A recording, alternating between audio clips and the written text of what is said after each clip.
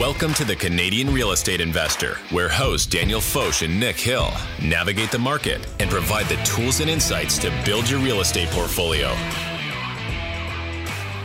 Welcome back. Show number 99 of the Canadian Real Estate Investor Podcast. My name is Nick Hill. I'm a partner at Land Bank Advisors and a real estate investor. I'm joined here by not only my partner in the podcasting, but also a partner at Land Bank and real estate genius himself, Daniel Foch. Dan, how's it going, man? I'm good. I'm curious about what's happening in the market. This most recent rate hike seemed to have taken a lot of the optimism out of the most recent bull run of a spring market that we saw.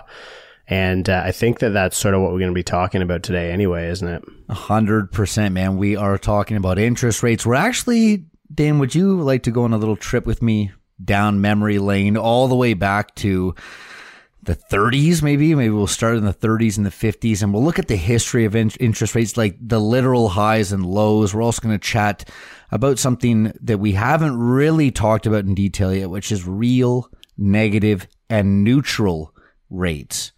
Now, at this point, you may or may not be sick about hearing about interest rates, and trust me, I get that. We get that. But this episode is not meant to scare you. It's not meant to be all doom and gloom. Its purpose is to actually educate you and empower you so that you can make better decisions in this uncharted territory or possibly chartered territory that we find ourselves in. Honestly, like I feel like if people are sick of hearing of interest rates, then that's their problem. Like, screw that. The reason we care so much about rates is just to contextualize this. A $1 million mortgage over a 30-year amortization at 5.5% interest pays over $1 million in interest.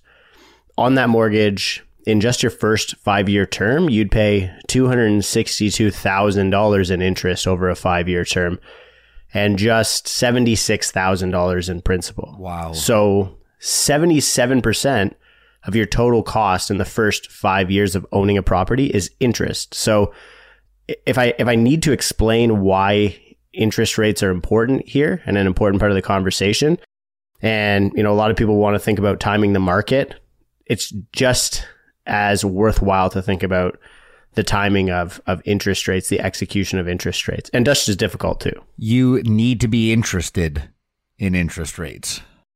Good pun. Have you moved on to puns now from original quotes? A little blend of both here. Try to keep it relevant for everybody. Yeah, and if you want a little bit of a primer or a prequel to this episode, go back and check out episode 2, How Canadian Real Estate Performs in a Rising Rate Environment. We cover the entire history of interest rates in Canada, how they affected home prices, the economy, consumer sentiment, and more. Yeah, and we're going to be doing something similar in this episode. That was episode 2. This is episode 99. We've come a long way. It's been almost a full year of this podcast, and we've got a pretty sweet episode lined up for our 100th episode. But it all kind of started after we saw this article about, you guessed it, interest rates.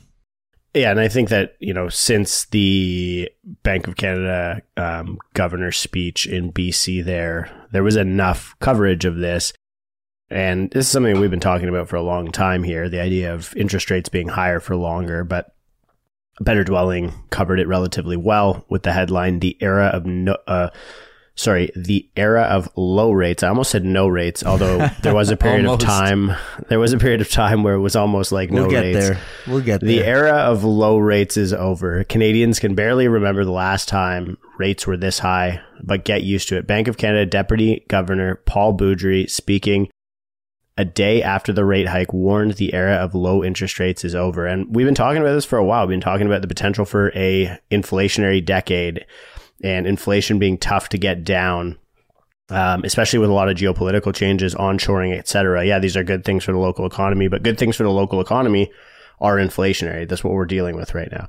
So they justified this forecast with a slate of reasons that didn't quite make sense and will reverse based on a gut feeling, is what they say in the article. But I think it's funny, from my perspective, for anybody who was calling for rate cuts based on the Bank of Canada's track record so far, when they come out with these pressers and say that things are going to be a certain way for a long period of time, maybe they're actually finally right now that the Bank of Canada is saying that rates are going to be high for the foreseeable future. That's the same. Even a broken clock is right twice a day, right? So let's look into that, Dan. And you said, how long has it been since Canadians, they can't remember the last time rates were this high. So why can't we remember? And when was the last time that rates were this high or higher? And how high did they get?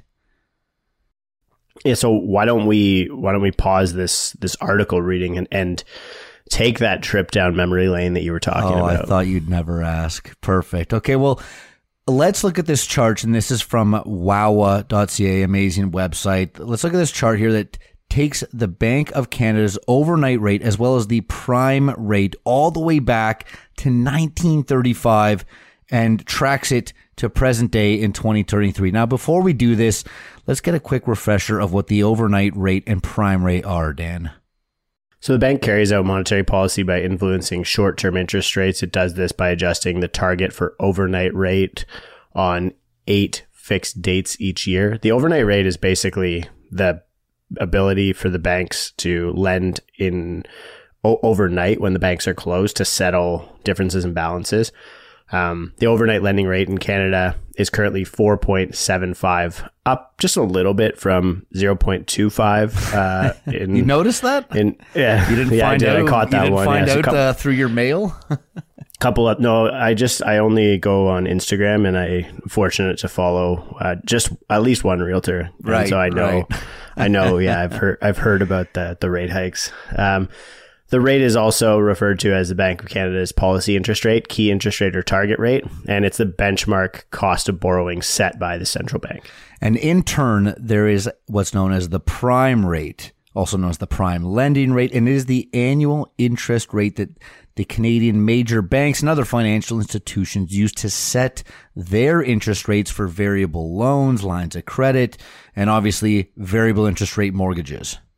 Man, it is funny.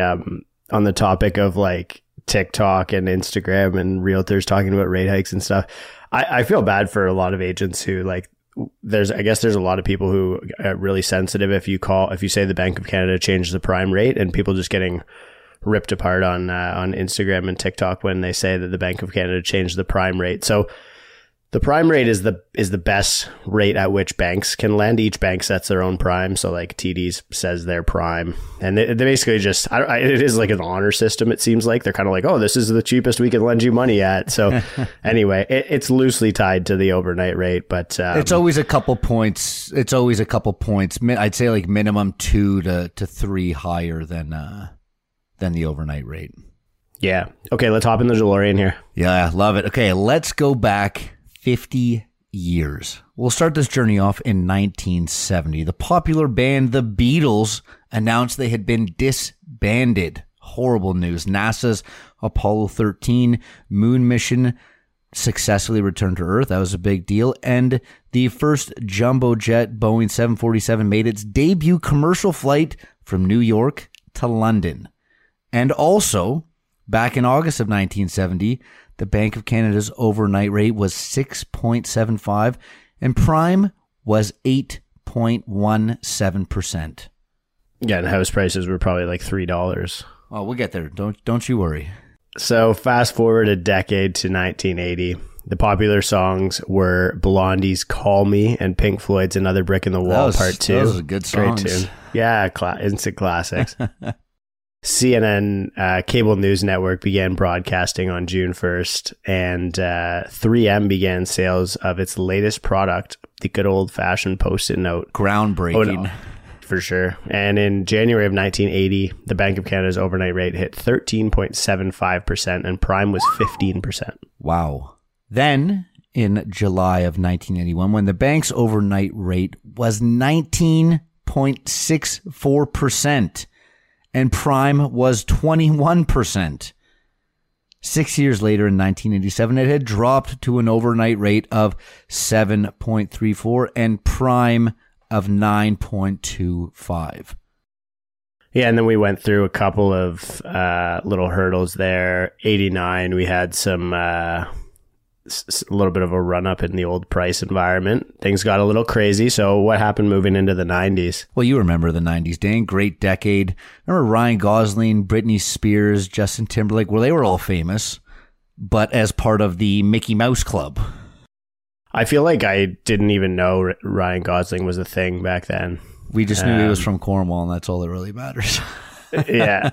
The Soviet Union. That's a funny video on YouTube, by the way. Ryan Gosling talking about Cornwall, Ontario. Anyway, the Soviet Union had just fallen. Tamagotchis, Beanie Babies, and Furbies were all the coolest toys. And we saw the rise of Google, Apple, and Microsoft. Did Google actually start in the 90s? No, but it started really like gaining traction back then, the late 90s. Along with a little thing called the web, the World Wide Web. And also known as the internet. Have you ever heard of that? No. Yeah, I know. Look it up, maybe? Check it out. Where should I look it There's up? isn't a Family Guy episode where they're talking about the internet, but it's like the netting in their bathing suits? Yeah. Have you tried the internet? In January of 1990, the Bank of Canada's overnight rate was 12.04%, and prime was 13.5%. By 1994, it hit a new low. The Bank of Canada was 3.63 and prime was 5.5. A year later in 1995, it was up again to 7.92% overnight. So there is a degree of volatility in rates, especially when we're fighting recessions, because I think there's a bit of a recession going on around those times. Prime was at 9.75. Then from 95, it started to decline all the way to June of 2004.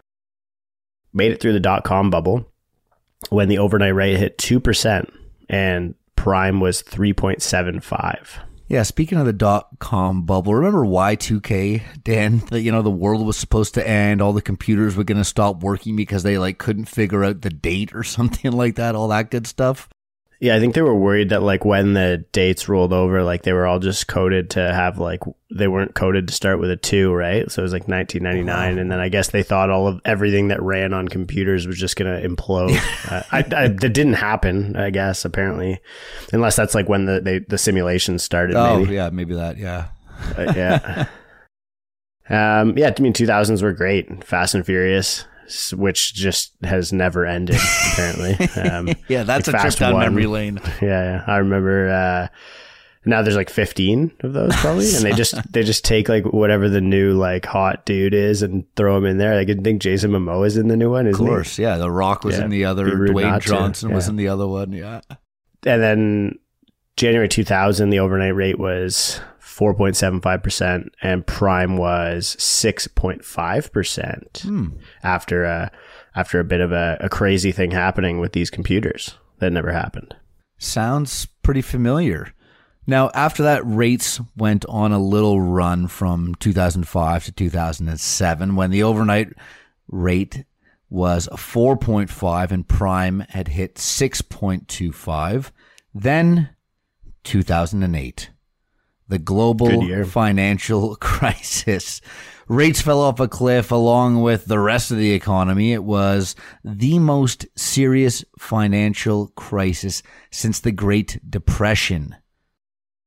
I mean, it affected everybody globally, but it was exponentially worse in the States. It seemed to be concentrated there. House prices fell over 30%. Major bank failures were happening. The government had to come in and rescue a lot of big banks and other financial institutions. They let some die as well. Rest in peace to my homie Lehman Brothers. That will forever live on your hats and t-shirts. Yeah, but instead of explaining the whole thing and what caused it, just go watch The Big Short. Seriously, if you listen to the podcast and you haven't seen that movie, go do yourself a favor. The book's great too, by the way, if you're into reading, as I am. Anyway, let's go to 2009. Yeah, let's fast forward to the summer of 2009. Now, if you're old as I am, you remember that summer. The Black Eyed Peas' Boom Boom Pow and Lady Gaga's Poker Face topped the Billboard charts. Dan, those were two. Is that song that old? Two of your favorite songs, I know. I'm literally putting this together. I was like, man, I'm starting to feel old with some of these, cultural references. Fully old now, for sure. So rates bottomed out that summer of 2009 when, get this, the overnight rate issued by the Bank of Canada was 0.25%, and prime was a measly 2.25%. We'd had overnight rates that low before? Interesting. Mm-hmm. Now, from the summer until March of 2017, the overnight rate remained at 1% or lower. But January of 2020, they had risen to an overnight of 1.75 and a prime of 3.95, only to fall back another cliff in March of 2020. Dan, again, you must remember March of 2020, another pivotal month and year right there. Yeah, I mean, I was running the aisles of grocery stores, filling up with like respirators and canned food. No, man. you were buying all the toilet paper, weren't you? You were one of those guys. Yeah, big toilet paper apocalypse guy. I was just stocking up for all my mummy costumes for Halloween. Anyway, yeah, I mean that year they dropped to 0.25, and I think we stayed there pretty much for the entire. Well, I guess until a year and a bit ago, when we all know what happened, and prime was less than 2.5 at 2.45%. So, competitive with that last global financial crisis. And they didn't start raising until March of last year. 2022, they went up a quarter point and then put the overnight rate at 50 bips and then prime at 2.75. And then they just kept going up and up and up and up and up. And here we are. The overnight lending rate in Canada is currently 4.75 and the prime rate is currently 6.95. And that's after a major rate hiking cycle. But is this new? Like, have we been here before? Have we seen this much volatility and change in the economy, this much change in the interest rates? Well, we've kind of touched on it already, and the answer is yes, but let's take a look back even further and go decade by decade here. So I grouped 1935 to 1960 as obviously not one decade, but that the economy was just very, very different. It was a totally different world back then. So between 1935 and 1960, the overnight rate was between 1.5 and 5.13%. Prime was between 4.5 and 5.75%. Now, we're going to use, forgive me for everybody that lives outside of Toronto, it was easier to find the data here. So we're going to use Toronto as kind of our benchmark for home prices in these examples. Now, in the 1950s in Toronto, you could buy a home for just over $30,000. Now, adjusted for inflation, this comes out to about $140,000, $150,000 in today's dollars. Now, those same prices, those same houses that you were buying for $30,000, $40,000 back in the 50s are selling today for between 1.5 and 2 million. That's more than 50 times the purchase price. Now, at the time, a $30K purchase was considered on the high end. That's back in the 1950s. Given normal suburban homes in North York, East York, Scarborough, they averaged between $15,000 to $17,000 at that time. Bidding wars were unheard of, paperwork was minimal, and property taxes were low. Those were the golden years, baby. Do you have I think the long-term average of interest rates is like 2.something% as well. It's like the high 2%, I believe. Yeah, long-term average 2.63%. It looks like for the Canada Target overnight rate. I wonder what that average. I guess it's probably since its inception. I'll find out. I'll dig on this a little bit. Now, from the 60s to present day, so sort of like the second half of the century, let's look at how rates fluctuated sort of on a decade by decade basis. So from 60s and 70s, the overnight rate was 2.25 to 7.75%. So a lot of volatility, a lot of range there. Prime was as low as 2.42% and as high as 7.96%. By the late 1960s, home prices had risen, but modestly. The average price was $20,000 to $30,000 or $180,000 in today's dollars adjusted for inflation. Still a discount. This time the economy was not as complex as it is today. Credit cards and money supply was much more constrained, not as much technology and breadth to the economy. Throughout the 1960s, homes generally sold for less than $200,000 of today's dollars. Man, take me back. You know those, everyone posts like those, like, I went to Greece 3 years ago, hashtag take me back. Take me back to the 70s, 60s. Let me buy some real estate. So that was the 60s, Dan. Let's move to the 70s, from the 70s to the 80s. So the overnight rate ranged from 4.5% all the way to 13.75%. That's a difference of 9.25% or 925 basis points. Prime was as low as 6% and as high as 15%. Again, a 9% difference seen and realized just within that one decade from 1970 to 1980. So a similar story as the 60s, with slightly stronger price growth in average prices were between 30 and 40,000. And by the late 70s, the average price in Toronto had risen to maybe, for a higher end home, the $60,000 to $70,000 range. And then from 80 to 90, the overnight rate actually hit 19.64%. Wow. I'm sure if you know one single boomer, you've heard about this. And they got as low as 7.34%, which is crazy to think that their lower bound was that high. Prime fluctuated between 9.25% and 21.25%. Despite these jaw-dropping, heart-stopping interest rates, home prices in the 80s increased by 260% from 76,000 in 1980 to 274,000 in 1989. I think the high rates though happened in like 81, right? There was two. We discussed this in episode 2. Yeah, so there was a peak in 81 and then another peak at 89. Now, let's look at the 90s from 1990 to 2000. You see the overnight went as high as 13.65 and as low as 3%. That's over a 10-point swing. Prime also had hit 14.75 and a low of 4.75. Again, a 10% difference. During this decade, average home prices in Toronto ranged between $200,000 to $250,000. Again, using Toronto as a benchmark here. So, for instance, we know the disparity between prices in Toronto and the rest of the country. So, for instance, if you're buying a $250,000 property in Toronto in 1995, you'd likely be able to see prices below $100,000 across Ontario and easily across the rest of the country. Maybe Vancouver being the only other, the only other thing where the only other area where you're seeing prices that are matching Toronto.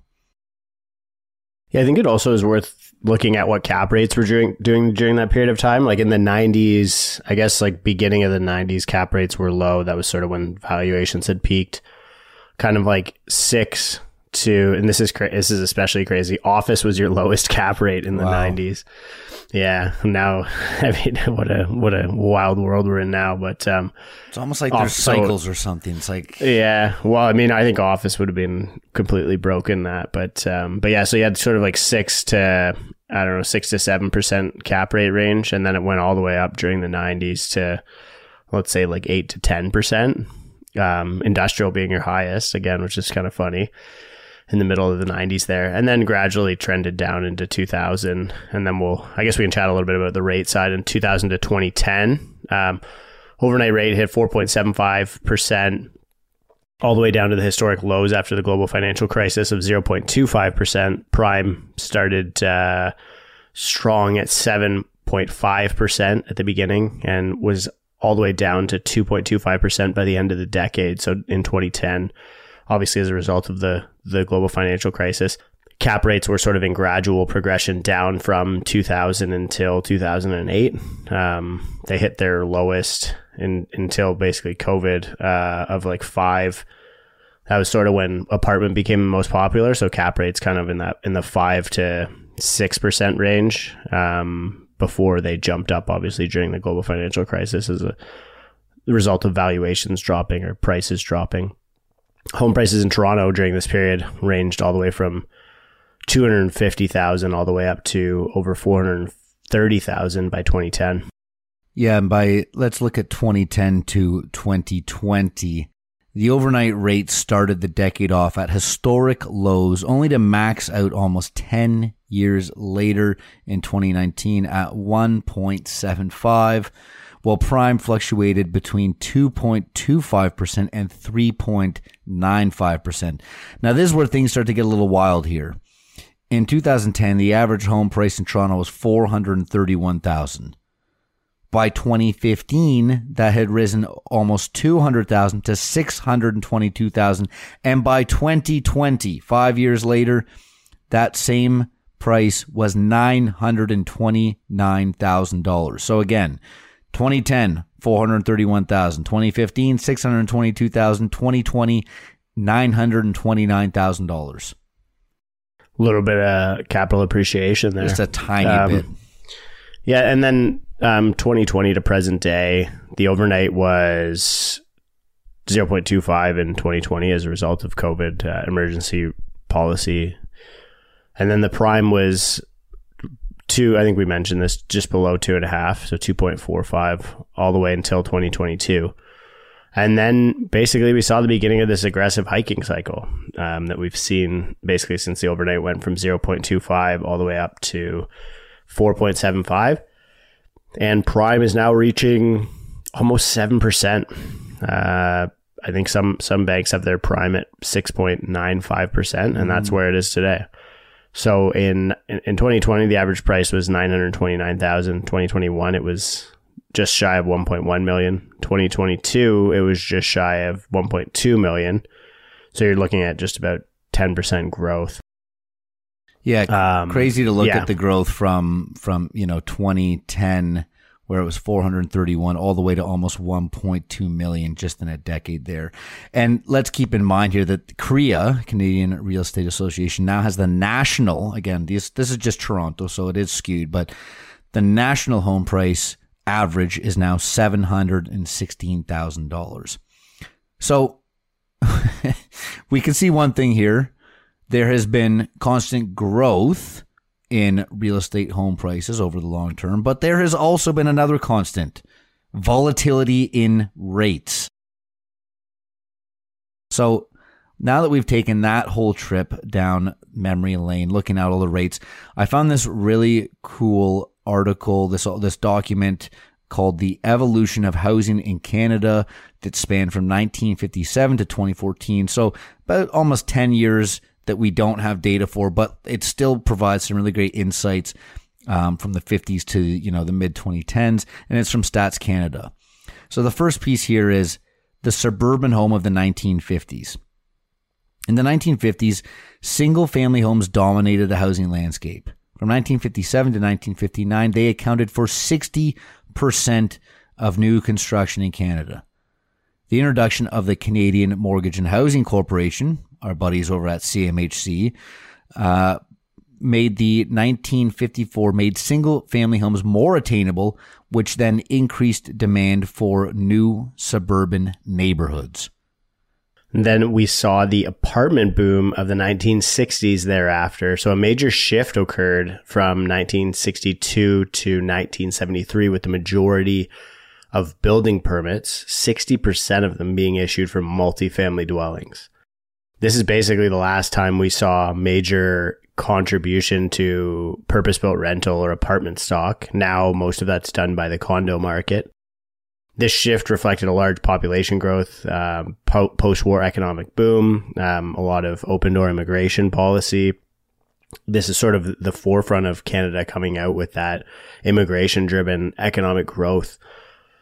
He started to see increased demand for housing coming from the baby boom generation, who were born in the late 40s to early 60s and now forming their own households, as well as two groups of new immigrants, a lot of European immigrants in the 50s, and then a large inflow of immigrants following the introduction of the economic point system in 1967. The affordability of multifamily properties likely made them an attractive alternative to single-family dwellings. Then we look at the residential construction in the 1970s. So construction of the new multifamily units fell at a faster rate than single-family dwellings from 1974 to 1982, particularly during the recessionary period of the mid-70s. Dan, you just touched on this. The 60s were the last time we really saw a push for purpose-built rentals, even though this has just been a glaringly obvious thing that Canada has needed for decades now. Now, in 1974, the number of new multifamily units declined 40%, reaching a low of 91,989 units following a peak of 154,123 units just years earlier in 1973. From 1974 to 1982, single-family and multifamily dwellings accounted for an equal proportion of new dwellings. Then we saw the return of single-family houses just after that. So basically moving into the 80s, period from 83 to 2006, we saw a slower population growth and higher construction intention for single-family dwellings. Residential construction decreased during the 81 to 82 recession when mortgage lending rates were at their peak. That's that famous period of time where you saw those 18% rates. However, when single-family dwellings experienced a quicker recovery following the recession, multifamily unit construction continued to decline. In 1984, there were fewer multifamily units constructed than at any other point in the previous 20-year period. Mortgage lending rates began dropping sharply in the late 1982, which meant that more people were able to afford single-family homes. Now let's talk the recession and the slow recovery of the 1990s. Residential building construction decreased again during the 1990 to 1991 recession, although in contrast to the 1981-1982 recession, construction intentions for both single-family and multifamily dwellings were slower to recover. It took 15 years for both of these types of dwellings to reach levels comparable to their pre-recession peaks of the late 1980s. That's 15 years, but to get back to those pre-recessionary levels. Yeah, and now I think like when we're considering and we're evaluating history, but also making consideration towards what's going to happen, and we've said this a lot in the past, I actually was surprised how much the Bank of Canada deviated from the Fed, but we have to think about the big brother south of the border. Jerome Powell and the Federal Reserve have been making it pretty clear that they intend on raising rates. I think, like target rate probabilities for the July 26 FOMC meeting is now 74% in favor of an increase of 25 to 50 basis points. They did just hold, so that could give us a little bit of relief. But I think both central banks want to continue raising rates. And as long as nothing breaks, which it's starting to look like stuff's breaking, but nothing's as severely broken yet. But as long as nothing breaks, they probably will. And then we'll follow them, or we should be following them at least. But now I guess they kind of put it on hold and they're talking about a pause a little bit. Yeah, I feel like whoever's got the TV remote and is, pause, play, fast forward, stop, again, we'll see. Anyways, let's get back on track here, Dan. We started the show off talking about an article from Better Dwelling, and after the full tour down memory lane, looking at all the interest rates, let's get back to this article from Better Dwelling, author, economist, and friend of the show, Stephen Punwasi. And I'm going to read the first section here. Real, negative, and neutral interest rates. Understanding the deputy governor's speech requires understanding three terms. The first is the real rate of interest, which is inflation-adjusted rates. It's just subtracting the rate of inflation from the interest rate. For example, if you took out a mortgage with a 2% interest rate, first of all, well done. Congratulations. Hope it was fixed. But if you took out that rate, a mortgage with a 2% interest rate, while inflation was 5%, you actually would have a negative 3% interest rate. Now that brings us to the next one. Negative real interest rates, when it falls below 0%. Borrowing money is effectively cheaper than holding cash since inflation erodes that loan. Central banks use negative real rates to drive demand in an attempt to raise inflation. Now, hopefully they don't underestimate inflation when taking this one on. Then the third term is the neutral policy rate. This is the rate where inflation and interest are in harmony. And we literally just got into this territory. Like the overnight rate just surpassed the inflation rate for the first time since the rate hiking cycle started. But this neutral policy rate is this unicorn that central banks chase, where inflation is at target and interest rates don't have to provide stimulus or become restrictive on borrowing. Everyone has a job, the cost of goods is stable, and the streets are made of rainbows. An important side note here. The last one in Canada doesn't have its own neutral policy rate. It uses the U.S. neutral rate estimate, which seems a bit reckless for a sovereign issuer of convertible currency. It might not be clear, but the U.S. is a very different economy with different needs for credit stimulus. The wild and irrational decisions to use the U.S. rate contributes to the overstimulated Canadians with some of the highest levels of debt in the developed world, which you've heard us talk about many times. I mean, it is a very tough economic problem now with the, Canada going back or targeting those US rates and staying in that long-term decreasing rate environment. And Canadians, US got rid of they kicked their credit addiction after they kind of hit the rock bottom in 2008. And we really just started ramping ours up because we got by unscathed. And now we have some of the highest household debt in the world. Long-term rates have been declining in advanced economies. So Canada has seen interest rates go down, but until recently, they basically refused to go back up since, I think as we mentioned, early 2000s. And I mean, if you look at like a long-term trajectory, they've basically been in decline, save for a couple of bumps since that peak of the 1980s, right? When boomers were talking about the 18% rates. So you have 40 years basically of declining interest rates. So Deputy Governor Boudry explained that rates have generally been falling across advanced economies. And then he used some shaky logic to justify the trend. So the 4 key points here are, number 1, we're starting to see higher savings rates as population age, or as populations age. So you get more and more wealth concentrated into people as they are older. They can hoard more cash. It is interesting because I think the data point, and I don't know if we mentioned this on the show yet, but Canadian household savings is actually in decline right now. But the central bank explained that older households will save more, implying that lower rates are needed to motivate them to use the cash. It's a chicken and egg situation though, since low rates helps push the average cost of shelter from 17% of household income to 30% these days. And I think 30% would even be super conservative. Very. Since the cost of shelter is closely linked to birth rates and population growth, perpetually falling interest rates helped drive an aging population in advanced economies. The second key point here is that China and other high savings economies joined the global economy. So China and other developing countries with higher savings rates have joined the global economy. The central bank cited the influx of global capital these households are providing has applied downward pressure on rates.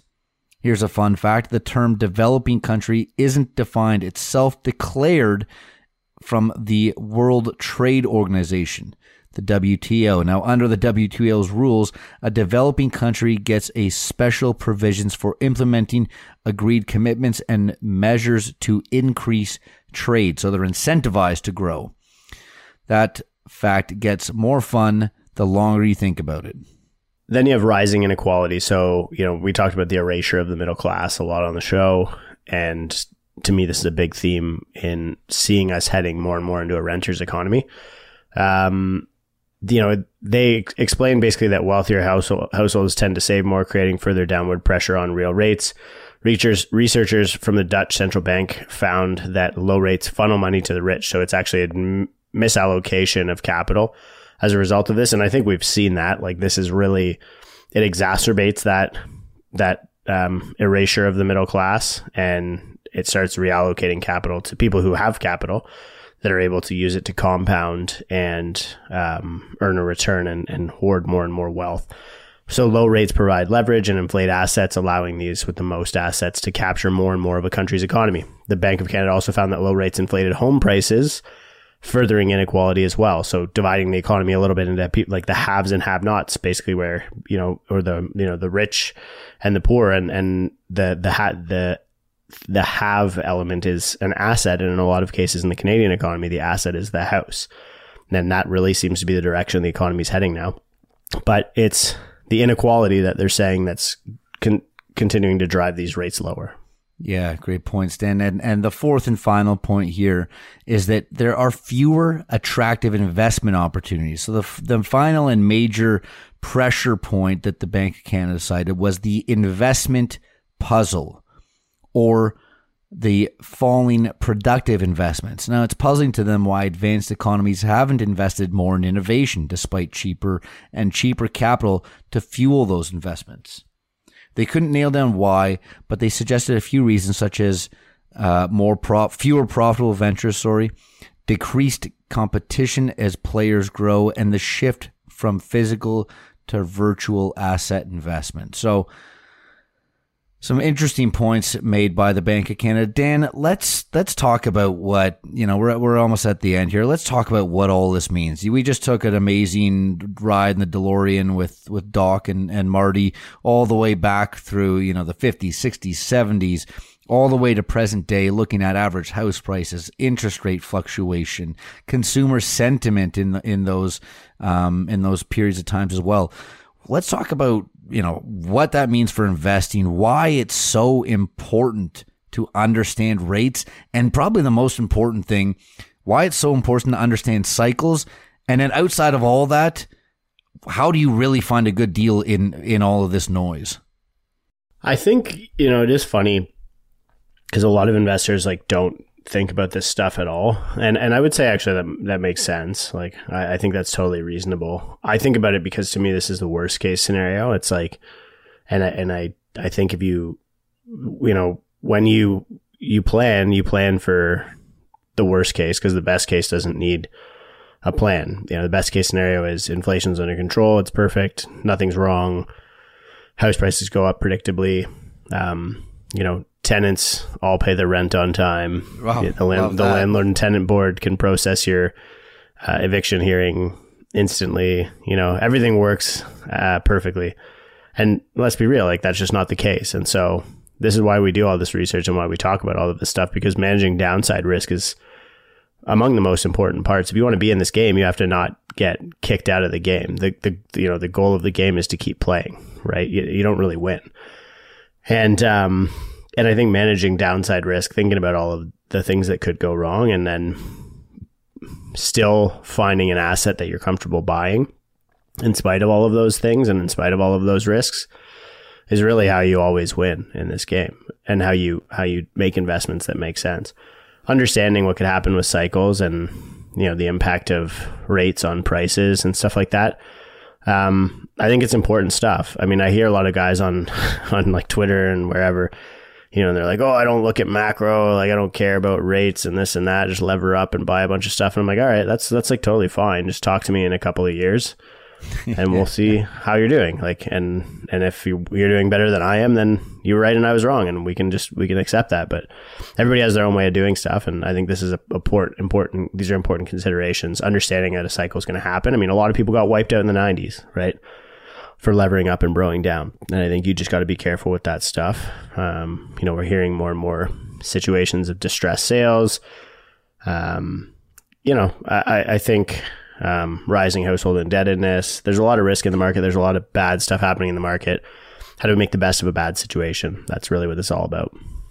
Yeah, I love that. I don't really have much to add to that. I just think that, understanding cycles, looking at these graphs and charts, it starts to paint a clear picture for you. And not to say that this is going to happen again or anything like that, but the knowledge that it could, and that if it does, what's your position? Are you hedged against these? Are your deals good enough that you can withstand and white knuckle through another one of these cycles, right? So, I mean, it goes back to that old saying, knowledge is power, which is true, but not entirely true. Knowledge is power, but knowledge is nothing without implementation. So take this knowledge and apply it to your investment strategy. And I think that's a good place to leave it. Thanks so much for listening, everybody. We'll talk to you soon. The Canadian Real Estate Investor Podcast is for entertainment purposes only, and it is not financial advice. Nick Hill is a mortgage agent with Premier Mortgage Center and a partner in the G&H Mortgage Group.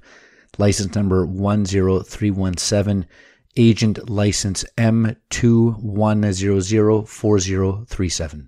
Daniel Foch is a real estate broker licensed with Rare Real Estate, a member of the Canadian Real Estate Association, the Toronto Real Estate Board, and the Ontario Real Estate Association.